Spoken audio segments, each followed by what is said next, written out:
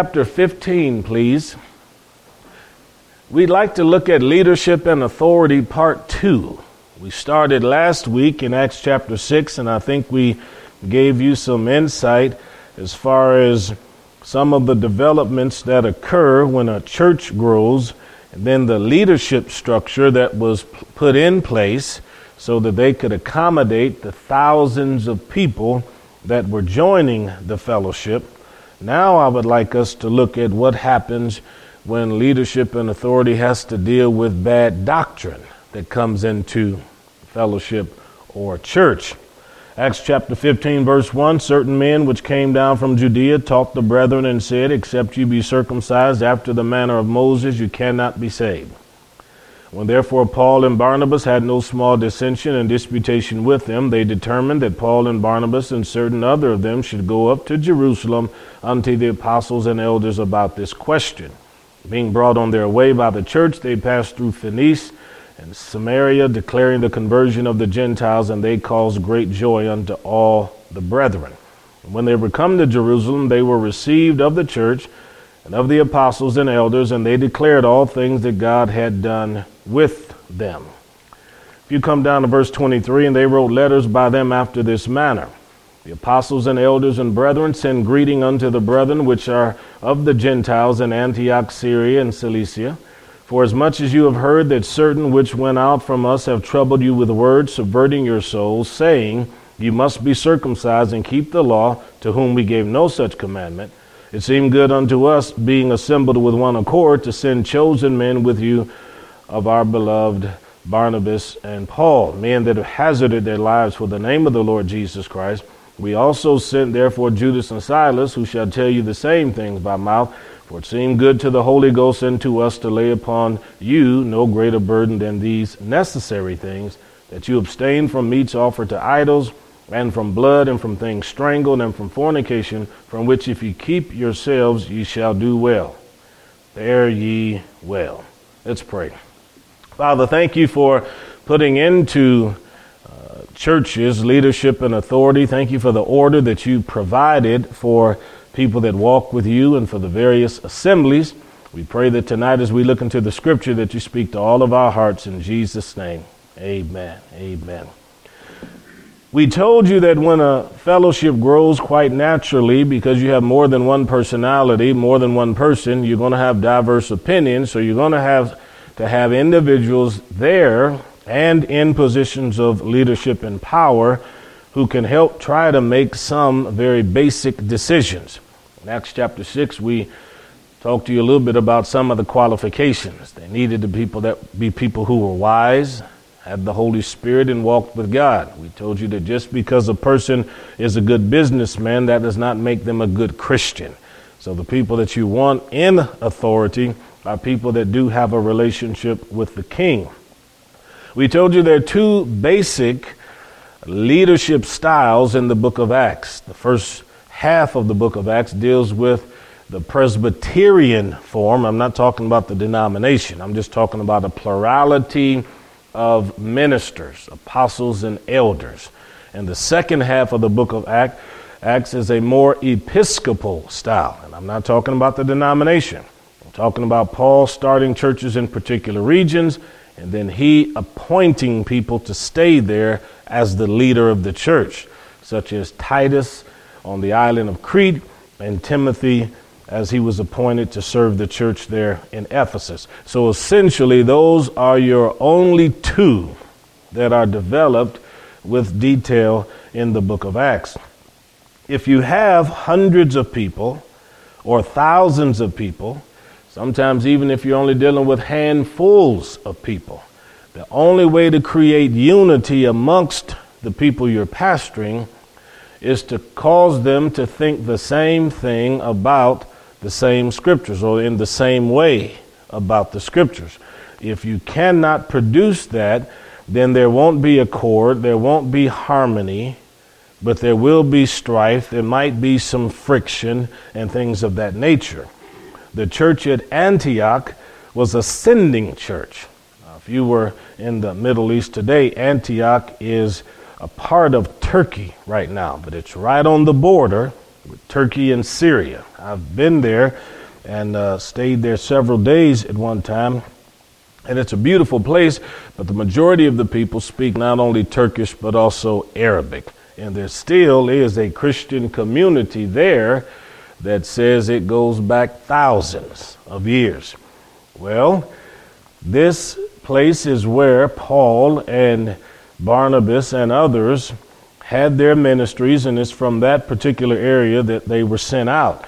So they went out, did their missions work. They're coming back, giving a report. And as you can see here in chapter 15, verse 1, in the middle of all of that, some people came up from Judea or the Jerusalem region, and they started teaching a new way, or they started putting some prescriptions on how you can be saved. You've got to keep the law of Moses. You have to be circumcised. Of course, Paul and them were displeased with this because Paul and Barnabas had been traveling all around Asia and other places telling people, we no longer have to keep the law. That you're a Gentile converted to Christ. You do not have to be circumcised according to the Jewish teaching. But here you have people saying you have to maintain circumcision that goes all the way back to Abraham or you can't be saved. Now, they didn't say you couldn't be part of the church. And they didn't say that if you didn't do this, that it meant that you couldn't come and have a meal with us. They were saying your salvation is nullified if you're not circumcised.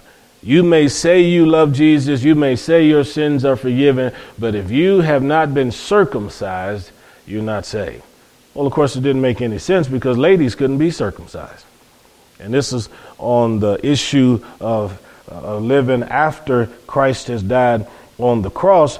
And with this kind of a teaching, can you imagine how many people suddenly found themselves wobbly in their faith?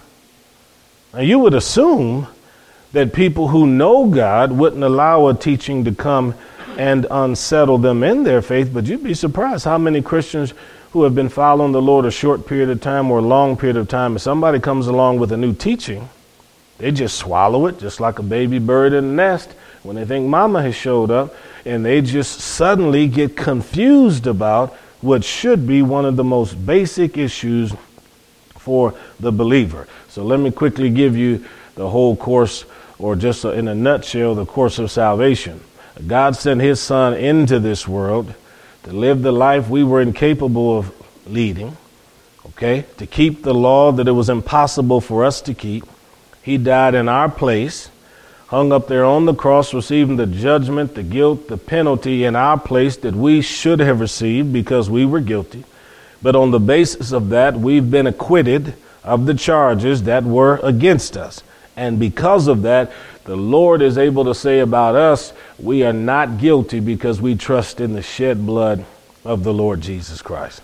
That's what redemption accomplished for you, and it accomplished for me. So if someone comes along and says to me, well, you're not saved unless you belong to our church or denomination, I wouldn't believe it. If somebody came along and said to me, well, you're not saved unless you've been baptized according to our formula, I wouldn't believe that at all. But I know a whole lot of people who have been shaken in their faith on the basis of things like that. In verse 2, it was so heated in the church with this debate going on that it said there was no small dissension and disputation. That's a very nice way of saying these folks were fighting. Yeah, heated arguments. That's what this was. Intense moments of fellowship. I mean, wouldn't you be upset? Imagine if someone came into the church and suddenly they started saying, we know that you accept Jesus Christ as your Lord and Savior, but you must know that Joseph Smith is the true prophet of God, and we have to accept him if we want to be saved. Now, Joseph Smith is the founder of Mormonism. Well, there are a whole lot of people that believe that. And very often what Mormons will do when they're going to do their 2 years abroad to do their witnessing, they're told by their folks, go into different churches, take a KJV Bible with you, use that kind of language, get in there, get kind of close with them, and then start the conversation, and pretty soon you can introduce them to the Book of the Mormon. But you start with the basic Bible that they use. See, there's always enough truth to act as bait to get your attention, but then there's also enough error that can mislead you altogether. I preached in a church one time, and when I got there, I noticed they had these two young men up in the pulpit area, and I didn't know who they were. So I got up and was sitting there waiting for my time to preach that night. It was a revival, and I was preaching for this young pastor down there in North Carolina. And so she said, "We've got elder so-and-so.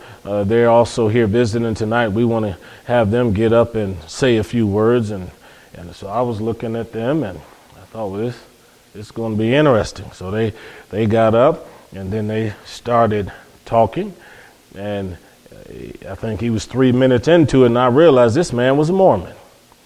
And I'm thinking, why in the world did the pastor let the Mormon get up here and address these people in the church? And so once he was done and his friend they stepped out of the pulpit, and of course I got up there and I preached like this would be the last service anybody would ever have, and I made it very plain that there's only one way, one road of salvation, and it doesn't lead to Joseph Smith and his feet have never even been on it. You see, I made it very plain. Christ is the only one. But these are the kinds of things that have to be dealt with. You say, why do leaders and teachers and people in authority and moms and dads have to deal with this when it comes into the house? Because it can shipwreck someone's soul. Every fellowship, every denomination, every local church has to have some kind of this we believe teaching. They have to have something like that. And this is why, whether it's the Presbyterians, the Lutherans, or others, this is why you have catechism.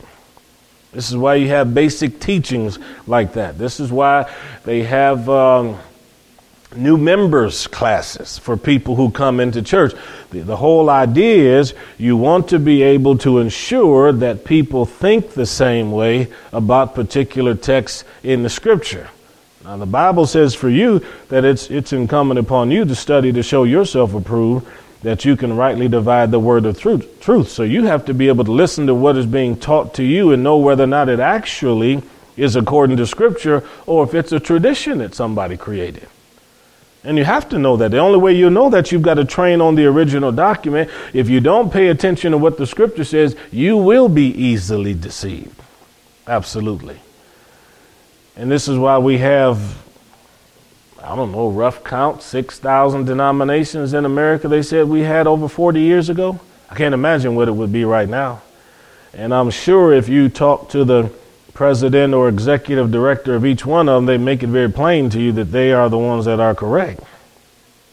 Yeah. 60 years ago, I know for a fact, and you can still run into some if they're over 70 or over 80. I know for a fact that there were people in the Church of Christ that honestly believed they were the only church that had the truth. And you couldn't have a piano in there. And you couldn't have a tambourine or anything else. I know for a fact that there were people that were part of the Church of God, Cleveland, Tennessee. Their founder taught openly, there is no salvation outside this church. This is the true church in the South. Assemblies of God used to teach that many, many years ago. Roman Catholics in many places still believe that there is no salvation outside of the Holy Mother Church. And I could go on with the different churches. All I'm saying to you is when people come in with a teaching that differs from what someone else is saying, you have to get into the book to find out if it's really true. What they were teaching wasn't in the book. This is not what God was saying. But if someone comes to you with truth that is correct, then the Bible says the truth shall set you free. It'll open up your life to help you be able to see that God has wonderful things he wants to do with you. So they said, okay, well, let's send these folks to headquarters and we can find out in headquarters, because that is where Jesus was at, and the apostles and elders should be able to answer this question. So they probably gave Paul and them some offerings or helped them get on their way to go there. And then in verse 4, when they got there, Paul and Barnabas told the story of the miracles in their travels, the people that were being saved, the Gentiles that were coming to Christ, the Jewish people that were turning from old-time Judaism to accept Christ as the Messiah. In verse 6 says the apostles and elders came together and to talk about this. This was like a convocation. This is an assembly to figure out what the truth is. If we can get enough minds together in a room collectively, we should be able to come around to the truth. Because the scripture says, in a multitude of counselors, there is safety. So it is a whole lot better sometimes to get more than yourself involved when you're trying to come to an answer about something. And the reason you have to do that is because the decision that you make is likely going to affect a whole lot of people. So you can see in verse 7 there had been a whole lot of arguing there. So the arguing, it transferred itself from Antioch to Jerusalem, because the question went from Antioch to Jerusalem. There's some subjects that come up, it doesn't matter where it is, it's going to produce arguments and debates. I don't care where you bring it up in America, any kind of church, any kind of home. You get on the issue of homosexuality, there's going to be a debate, there's going to be arguments, there's going to be all kind of heated discussions. You can go and you can talk about heaven or hell, the reality of the one or the other, and I can promise you there are going to be heated discussions, because there will be someone arguing powerfully that here's what the scripture says and you've got to stick with the scriptures, and there'll be another person saying, well, surely you can't believe in the 21st century. We got to hold on to those hidebound beliefs. Do you honestly believe there's a place called hell and God's going to let people go and be in torment? See? Those kinds of arguments. Certain teachings produce debate, but you have to have somebody in a position of power that finally puts their foot down and says, look, this is what we believe. This is all there is to it. Now, you may not like what particular groups believe, but unless you're shackled to a pew, you can leave at any time when you're in a particular movement or denomination. If somebody said to me, I doubt that Jesus was really born of a virgin, I'd probably already be putting my shoes on. See? As it gets progressively worse, then I'm thinking, well, what is all of this about? The whole point is, in verse 6, the apostles and elders who come together ought to have some idea about what is right and what is wrong. Because if the leaders are going astray, there's a very good chance they're going to take the people astray with them.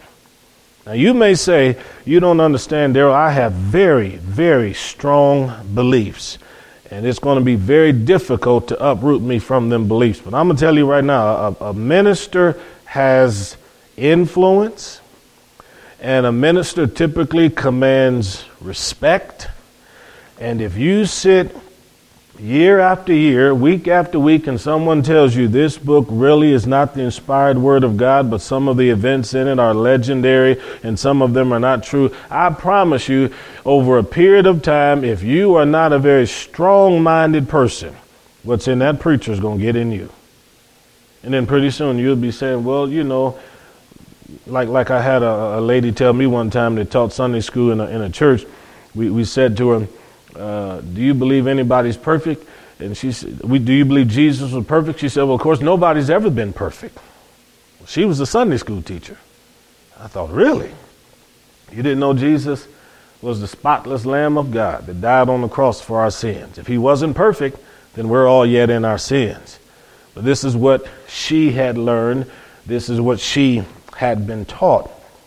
So we don't get angry because of the teachings that come down. We just simply have to ask ourselves, is this in accordance with Scripture? And then we make our decision on the basis of that. 20, 25, 30, 40 years ago for sure, If you were a minister and you got a divorce, you pretty much were out of the ministry.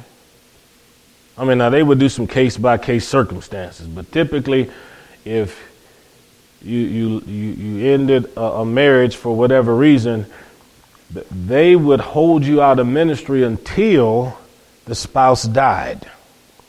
And then once the spouse died, then you were free to get back to preaching and free to remarry. Now, I had a whole lot of preacher friends, older preacher friends, who never did like that. And it's depending on the circumstances is how I approach it. But my whole point is this: the denomination in which you held your papers, they have the right to have their rules. And since it's a voluntary association, if you don't like it, all you need to do is get papers from somewhere else. But there's no sense in you getting upset with them because they're applying to you what they've been applying to other people for 40 years. Because some people, they don't have a problem with something until you apply it to them. See? So when it comes to teaching, if someone comes around with teaching that is false, you have to be willing to deal with it. As a full gospel person who still maintains clearly that what occurred in Acts chapter 2, Acts chapter 10, Acts chapter 19, that it still occurs around the earth today, I have met people who have tried to teach others that if you do not speak with tongues, you are not saved. I said, that's error. That is heresy. That is wrong. That is error. You can't teach people that because the blood is what saves people. But then I've also met people who have said, if you are not baptized in water, you cannot go to heaven. I said, that's error because the blood is what qualifies us for our entry into heaven. The blood of Jesus, his death, our trust in that blood. Imagine how many people there are on this earth who died before they ever got into the water and were baptized. Yeah. So we don't do that. The thief on the cross, I don't think anybody was throwing water on him when he was up there. But Jesus said to him, this day you will be with me in paradise. So moms and dads, when you were raising your kids and the teacher might have said something at school that you didn't particularly agree with, I guarantee you at that table you probably said something like, I don't care what the principal and superintendent said, they're not raising you. You belong to me. And this is the way it's going to operate here. Or somebody else could come along and a man down the street may tell your kid, well, what your dad told you is wrong, and I don't like that. And there are probably a whole lot of dads that confronted a neighbor and said, look, whether you like what I told my son is irrelevant to me. I mean, I'm the father, and I'll tell him and raise him exactly like I want him. He belongs to me. Well, I know my dad used to do that. Yeah. Oh, yes, he used to do that. Yeah. And I love to say to my mom and dad, I say, well, Eric's parents are letting them do it. And so you know what the response to that is. Well, Eric doesn't live in this house. You live here with me and you're going to do what I've told you to do.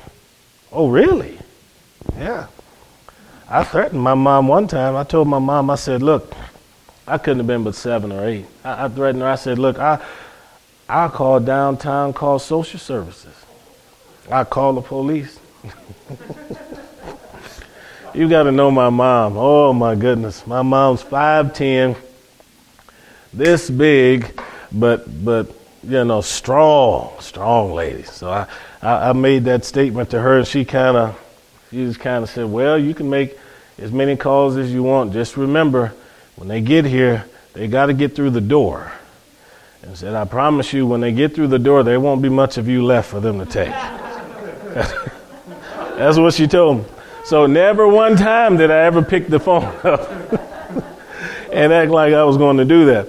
But in that setting, of course, you learn leadership and authority. Kids learn it just by virtue of the fact that mom and dad are the ones raising them. Teenage boys have a tendency to hit that stage where every now and then they kind of want to, try dad and see if they're really strong enough to to handle them or see how far they could go and push the boundaries. And I did that with my dad also.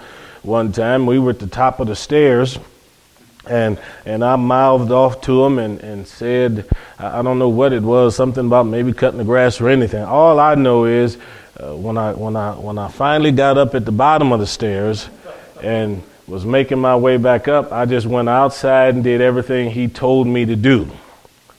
Authority, see? Authority. And when that isn't enforced, you have rebellion. You have revolt. I realize that your parents may not have been quite as forceful as mine, although I think some of you probably did have something like that, might even been more forceful. But I do know that you understand this. If you didn't parent in that house, somebody else, they would have run that house. If you didn't parent the kids would have run that house. And it's the same thing in local churches. If the pastor doesn't pastor the sheep, there's always somebody else believe they can do it a whole lot better. See? And there's always someone from the outside who'll come in with strange teachings and odd doctrines. All the years that I've been here, we've had people with odd ideas who've come in and out, usually don't stay. I remember in our early years, we had someone who came here to the Bible study and they tried to get a teaching going amongst a handful of people saying that when the Bible says that Cain was of that evil one, that is because Eve actually had physical relations with the serpent. And so that is why Cain was of that wicked one. I remember standing out there on that, was standing just inside the door as this person was explaining this to me, and I said, no, that's unscriptural. I don't believe that. They said, well, no, that's the truth. That's what William Branham used to teach. He was a man, had a lot of different gifts that were used in the 50s and 60s. And when he died, his people believed he was the Elijah to come. They didn't even bury his body because they thought he was going to be raised from the dead, and they held him out of the grave for like 45 days or so. So I was talking to this individual over there near the door, and as he was saying that, I said, well, just come right on over here. And I just kind of opened up the door. We went outside, and I said, there's probably some people out here somewhere outside this door that believes what you're saying, but inside this door, we don't believe that. You don't have to come back again. You don't have to come back again. You can't have that kind of a teaching circulating if it'll make people's faith unstable. See, I see you never even knew that even went on. See, I'm just so delicate and tactful the way we kind of handle all of that. Okay, so verse number 8 then says, the God who knows the heart and bears witness, He's the one that gave them the Holy Spirit as He did to us, and He didn't put any difference between them and us. This is Peter talking. So why turn around and tempt God and put a yoke on their neck that our fathers couldn't bear and we can't even bear? Why go back up under all of these rules if we couldn't keep them in the first place? And that's the beautiful thing about Christianity. It's not about rules. The scripture says, if you walk in love, you won't stumble. All of the law hangs on two statements. Love the Lord your God with your whole heart, mind, soul, and strength. Love your neighbor as yourself. All of the law hang on those two things. If you can do that and have the Lord, you're on your way to heaven and you're not going to have any problems at all. Because if you love God with your whole heart and your mind and your strength and your soul, when false doctrine comes around, you'll say, well, no, I'm not accepting that at all. Because that's putting some kind of a separation between me and my God. And I'm not letting you put Moses between me and my God and His salvation. I don't need to be circumcised. I wasn't circumcised yesterday and I was saved. I wasn't circumcised 5 months ago and I was still saved. Now you're coming and telling me that I haven't been circumcised, so I'm not a Christian, and you're telling me that I'm not saved. I'm going to believe what Paul and everybody else said rather than believe what you're saying. So we come back to verse number 12. Everybody's listening. Paul and Barnabas get up and give the testimony of their missionary travels. Finally, James gets up and he says, brethren, you know what Peter just said. Peter's words agree with the prophecy out of Amos. My decree in verse 19, or my verdict, is that we write a letter to them and we tell them in verse 20 to stay away from the pollutions of idols, from fornication, from things strangled, and from blood. And verse 23 says they gave them the letter. So everybody was happy. And this is why letters are written by headquarters. And this is why letters are written by pastors. And this is why letters are given to people to help them to understand this is right and this is wrong. Paul says to Timothy, this brother has erred in the faith and he has shipwrecked. But when you put it down in a written form, people can look at it and they can see. This is authoritative. It comes from the apostles and elders, and they said we are not to accept the teachings of these people because they did not send them out. They were trying to impersonate people from the apostolic church. Now, I meet a whole lot of people who call themselves apostles today, and they get offended if you won't call them apostle this or prophet that. And I've had them tell me, well, you have a right to be called pastor. Why can't I be called an apostle? I said, well, you can call yourself anything that you want, but just because you put a label on the can, that doesn't mean the contents fit the label. Okay? You can take the word peaches and put it on a can of pears and go vice versa, but that doesn't make it true. The scripture says, surely the signs of an apostle were wrought among you, and all signs and wonders and patience and mighty deeds. And if that isn't present, there's no sense in even thinking about the title apostle. And for the people who want to be called a prophet, then my question then is, what is it exactly that you're looking for? Because I don't get all tied up about the word pastor. You know, just like at home, I go home, my mother, she calls me Daryl. Dad calls me Daryl. So you don't get offended because they don't call you the most high reverend chief apostolic bishop of the Holy Ghost and fire sanctified church on the way to heaven fellowship? I said, no. So my mother named me Daryl, my dad named me Daryl, and I mean that's what I'm called, and it's never offended me at all. People call me Daryl, or people call me Brother Daryl, or Pastor Daryl, anything like. Everybody knows who the pastor is. See, the teacher that has to go in front of the class and just start yelling, I am the teacher, you will respect me. The problem is they don't garner the respect because they haven't learned how to give the instruction and produce command the respect of the people. It's not the title. It's the relationship that people have. That's the key. And a man who was close to 100 years old told me in the pulpit one time in Bogalusa, Louisiana, when I was getting ready to preach, they introduced him so he could make a few statements. And I said to him, brother so-and-so, or pastor so-and-so, I said, doctor so-and-so, what do you prefer to be called? He said, well, I do have a doctorate degree, but call me brother. He said, brother is a term that's so much more relational. See? So I like that. Yeah, I've always appreciated that. The only thing I've ever told families, particularly from the pulpit, that make sure them kids know how to respect the pastor, know how to honor authority. And we're not teaching them to run around and call the teachers by their first name in school, so make sure they understand how to respect the pastor and how to address a pastor. So we don't get caught up in the titles, but we do know that authority flows from a position of power. And so they said in those letters, you cannot eat stuff that has to do with idols. In ancient times, some people dedicated their food to idols. Now, this was something I had to think about in the Middle East. To go down there to the marketplace, and there's a man praying his Islamic prayers over all of his meat and stuff hanging from a hook. Folks, I mean, there's no FDA over there. I mean, you go down to the marketplace, the meat is hanging right out there. You got people walking up to it, touching it, smelling it. Flies are jumping off of it, and you have to choose what you're going to take home. And they start their day dedicating all of that food to Allah.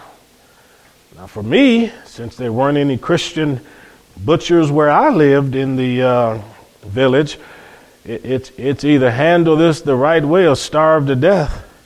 So I'd go down there and I'd get that food, and we'd buy the rice or whatever, and we brought that back, and we always made sure we dedicated that to the Lord, prayed over it, believed God. Scripture said all meats are to be received, eaten if they're received with thanksgiving. So I was never affected by that. But there were in ancient times people who offered food to idols.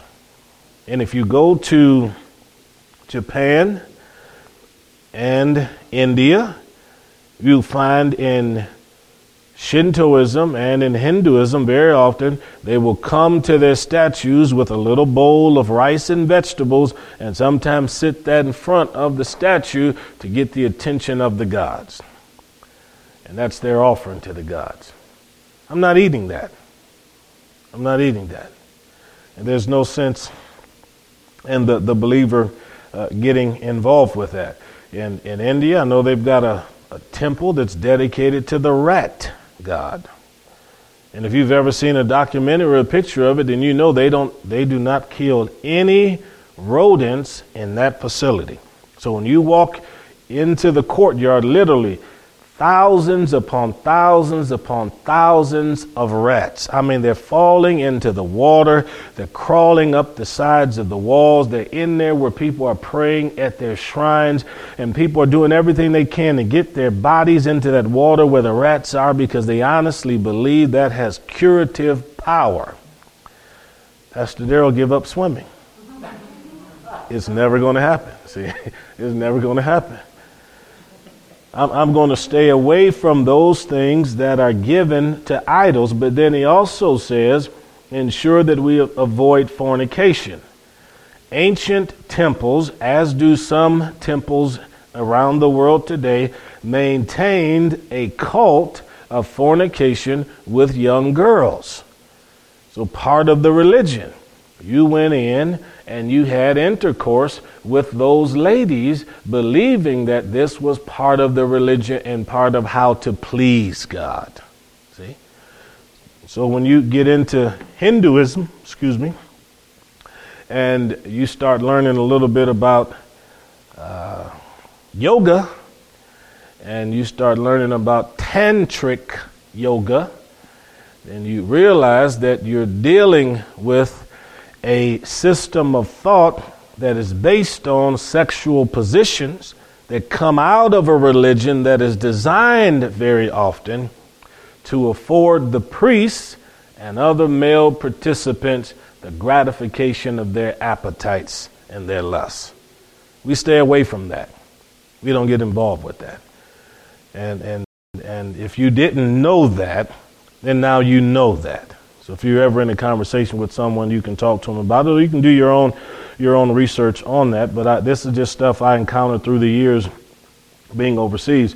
So we stay away from fornication outside of the covenant relationship of marriage. And then they even said, we want you to avoid blood and things that are strangled.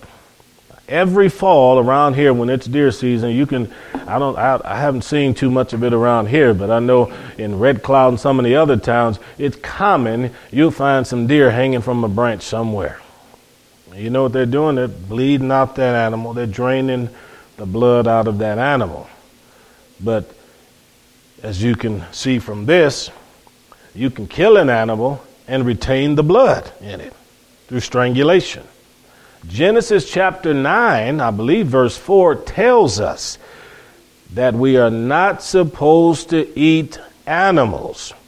The blood is still in them.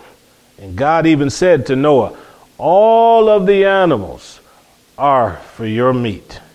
However, you are not to devour them with the blood inside of them, because the life of the flesh is in the blood. Blood is a type of life. Remember, it was the blood that was shed by the Lord of Jesus Christ that brought about our redemption. As the Lamb of God, that blood was shed. So as a Christian then, I do not like to deal with blood when it comes to food. Now, it took me a while to realize that sometimes when you're eating steak, you're just dealing with that red dye.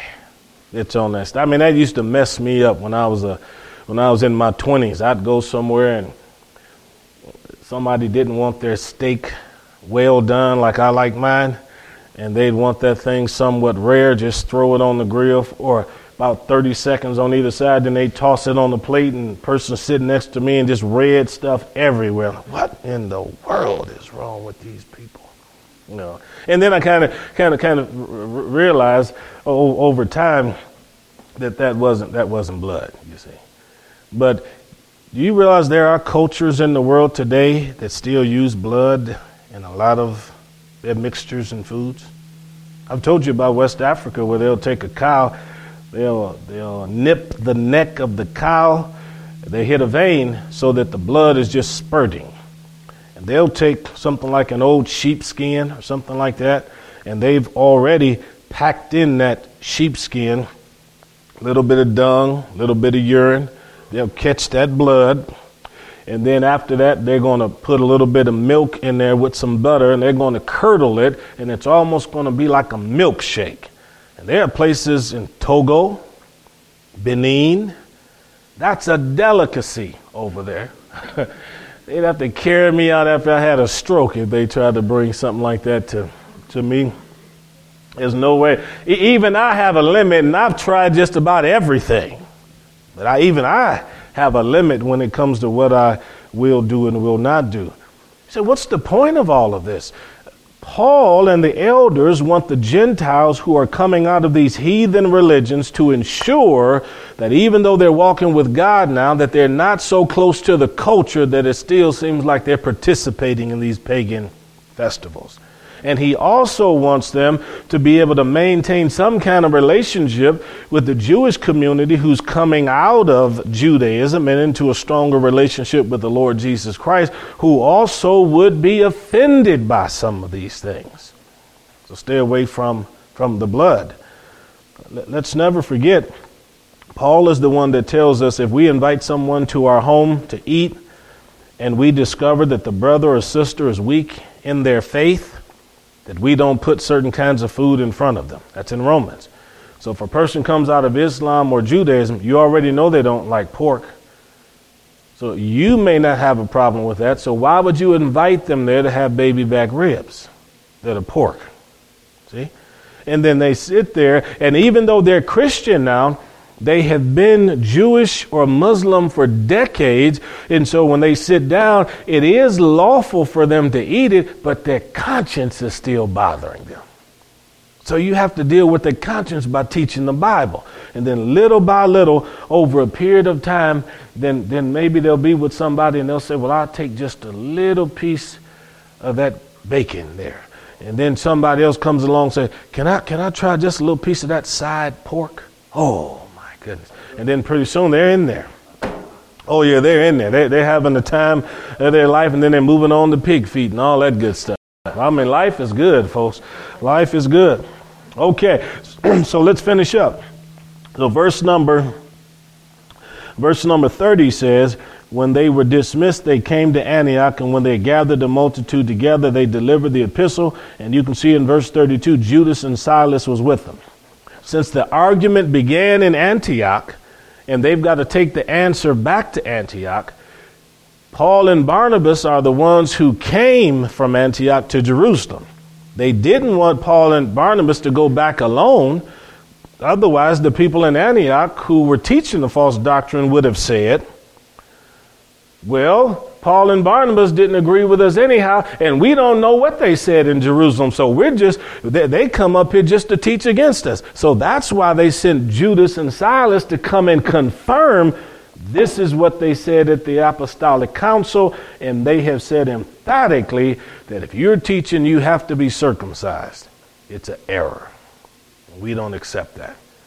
But they gave 4 things that if we're going to walk with God in the cultures in which we live, these things we need to pay attention to. Now, I don't know what kind of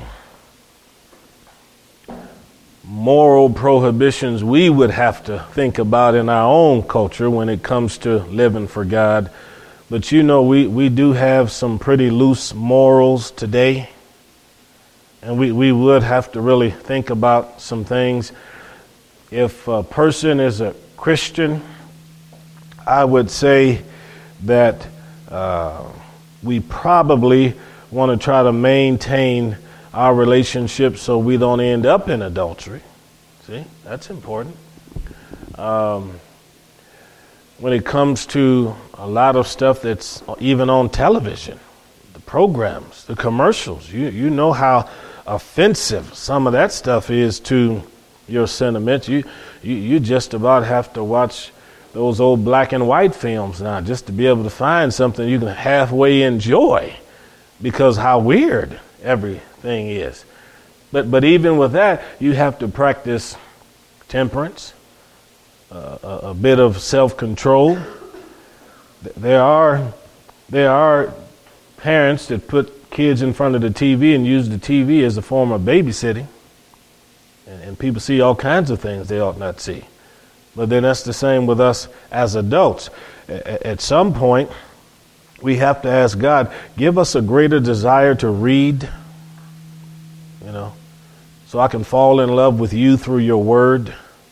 And as I read your word, I'll love you even more. I mean, Tiff will tell you, I like to watch different programs and stuff on television too, but you've got to guard those eyes and you have to guard the ears. And if I'm not a good guardian, I can promise you the warden over there, she is.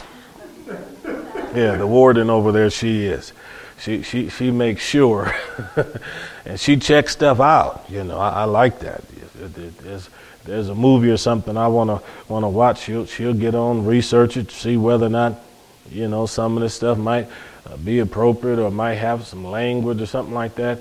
And because I don't want all that stuff. I feel like God's called me to be anointed to minister the word of God. And the last thing I need is for me to try to get down to pray or try to get up to teach. And then you got all this other stuff in your head.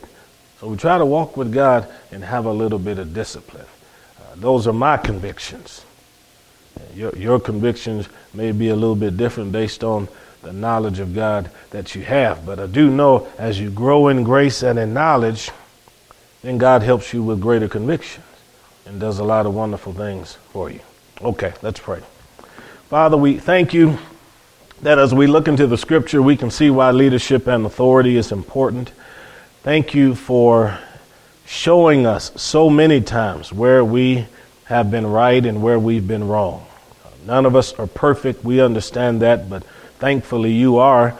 And your son coming down the cross for us has made the difference in all of our lives. We appreciate you in Jesus' mighty name. Amen, amen, amen.